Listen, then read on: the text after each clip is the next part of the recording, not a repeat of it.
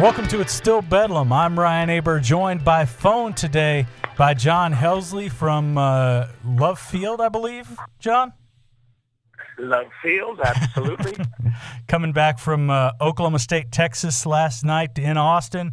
Let's start there, John. What do you make overall of the game? Oklahoma State played very well early, had a double-digit lead at halftime. Texas came back, forced overtime thanks to some issues on OSU's end, but the Cowboys were able to pull it out in the end. Yeah, really an up and down emotional game for the Cowboys. You know, you mentioned it; they played really well in the first half, had very good possessions on the offensive end, played outstanding defense, especially against Texas point guard Isaiah Taylor. They had 13 turnovers. Texas did in the first half, and things were going well. They led by 12 at the half, and then Texas made a rally, and Taylor was a big part of that. He started getting very aggressive, going to the hole, getting buckets there, and next thing you know, we've got a game kind of teetering in the balance.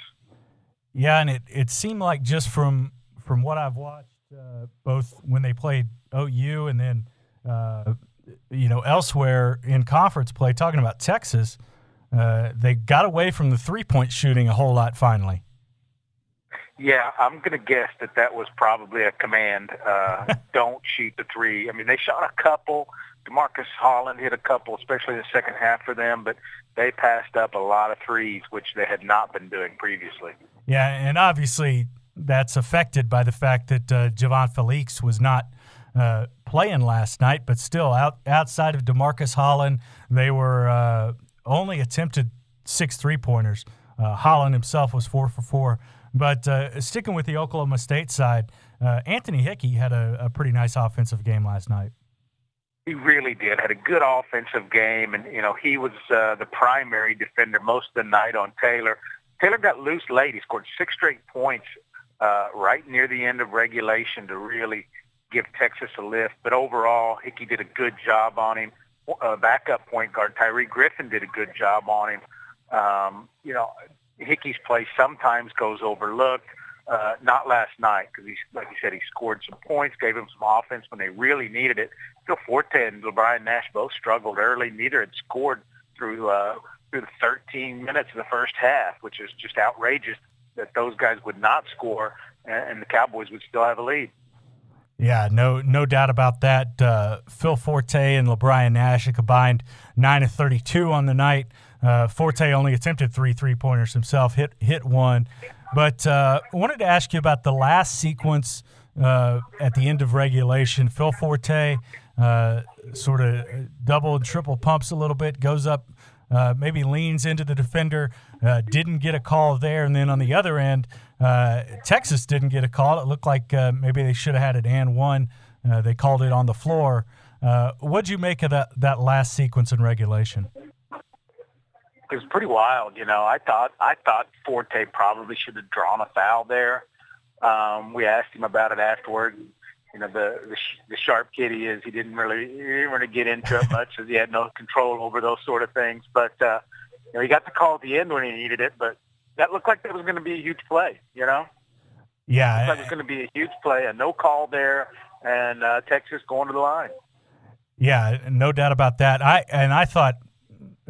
Just on the initial watch that both calls were wrong. I thought on the other end, I thought it was a continuation there and should have been an and one. Didn't get the call. Texas went to the line. But it's funny how those things work out in the end. They sort of balance out when it's all said and done. Well, it definitely balanced out in that case. And then, like you say, late in the game, Cowboys have the ball and then a chance to win it. Forte goes hard to the hole, draws a foul from Cameron Ridley, and then hit the free throws when they had to have them. They missed the front end of 2 1-and-1s late in regulation that really opened the door for Texas. But Phil Forte at the line, right guy there, hit 2 free throws, and they score him out of there with a win. And that's a big-time win for Oklahoma State. Moves them, I don't know if off the bubble. I think they're still one of those teams that can go off and on, but certainly in much better position and sends Texas all of a sudden to a bubble, sort of bouncing on the bubble now? Golly, has our perception of Texas changed since early in the season? They were number 6 in the country at one point. They're 3-6 in the Big 12 right now. 2 of their 3 wins, one over TCU, one over Texas Tech. So, there's a lot of questions in the post game about where this team is headed. What's their confidence level like? They really struggle to score, even though they didn't shoot the 3-pointers last night. They couldn't get the guys inside on offense going in the game, and they've got a lot of big players in there that should be able to score, and they still have not figured out a way to take advantage of all that size. Yeah, no doubt about that, and they better get it turned around quick. Otherwise, they're going to be not only out of the NCAA tournament, but you've got to think Rick Barnes' job could be in jeopardy. And there's a lot of talk about that down there. This is not the athletic director who hired him. There was some talk going into last year that maybe his job was on the line. Had a pretty good year when not a whole lot was expected out of him. But boy, expectations were really high this year. They got first place votes in the preseason poll in the Big 12. Solid number 2 pick, and like you say, right now they're just a mess.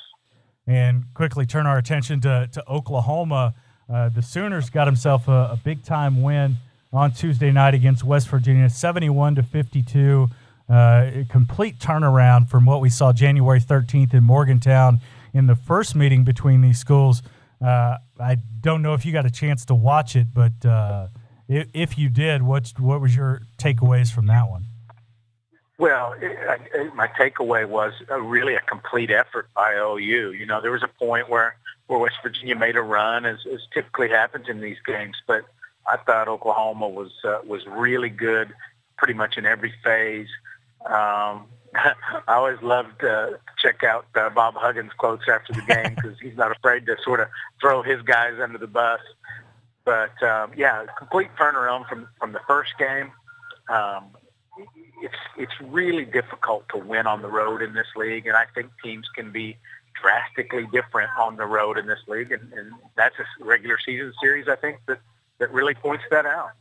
Yeah, no doubt about that, although West Virginia had been very good away from Morgantown. I think they were 10-1 going into that game, but I thought the game really showed how good of a coach Lon Kruger is, the adjustments that he made, especially with using Tayshaun Thomas and Ryan Spangler and trying to defeat that pressure that West Virginia puts on you. And I thought Tayshaun Thomas didn't finish with a whole lot of points, only 7 points, 4 rebounds, but thought it might have been his best overall game just because of everything that he did in facilitating their offense early when West Virginia's pressure just never could get to the Sooners, and they were able to get behind it and create easy buckets at the rim. One of those things that never shows up in the box score, but you're right. Having that guy that you can count on to take the ball and then distribute it to the right spot, kind of facilitate breaking the press. And, for OSU, LeBrian Nash has been that guy at times. He's not necessarily the press, but the guy who gets the ball and then is, charged with making sure he gets it to the right place because he's going to take a double team or whatever. It's a similar situation there. Not exactly the same, but just the responsibility factor of that. And, big outing. You got to have that. When you're facing a team like West Virginia, a team that can really pressure you, you got to have somebody that can be the focal point. Horned Frogs are a team you've watched. I've just seen them on TV a couple times.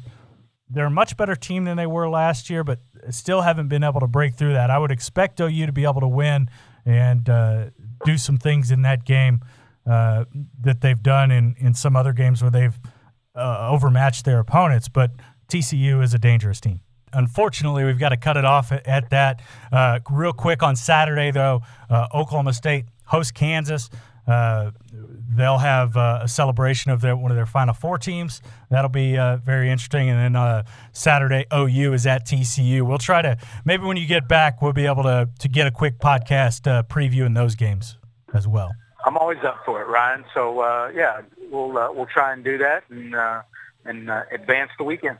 Sounds fantastic, John. I appreciate it. And thank you for joining us. You can check us out every day at newsok.com and every morning in the Oklahoman for the best OU and OSU coverage anywhere.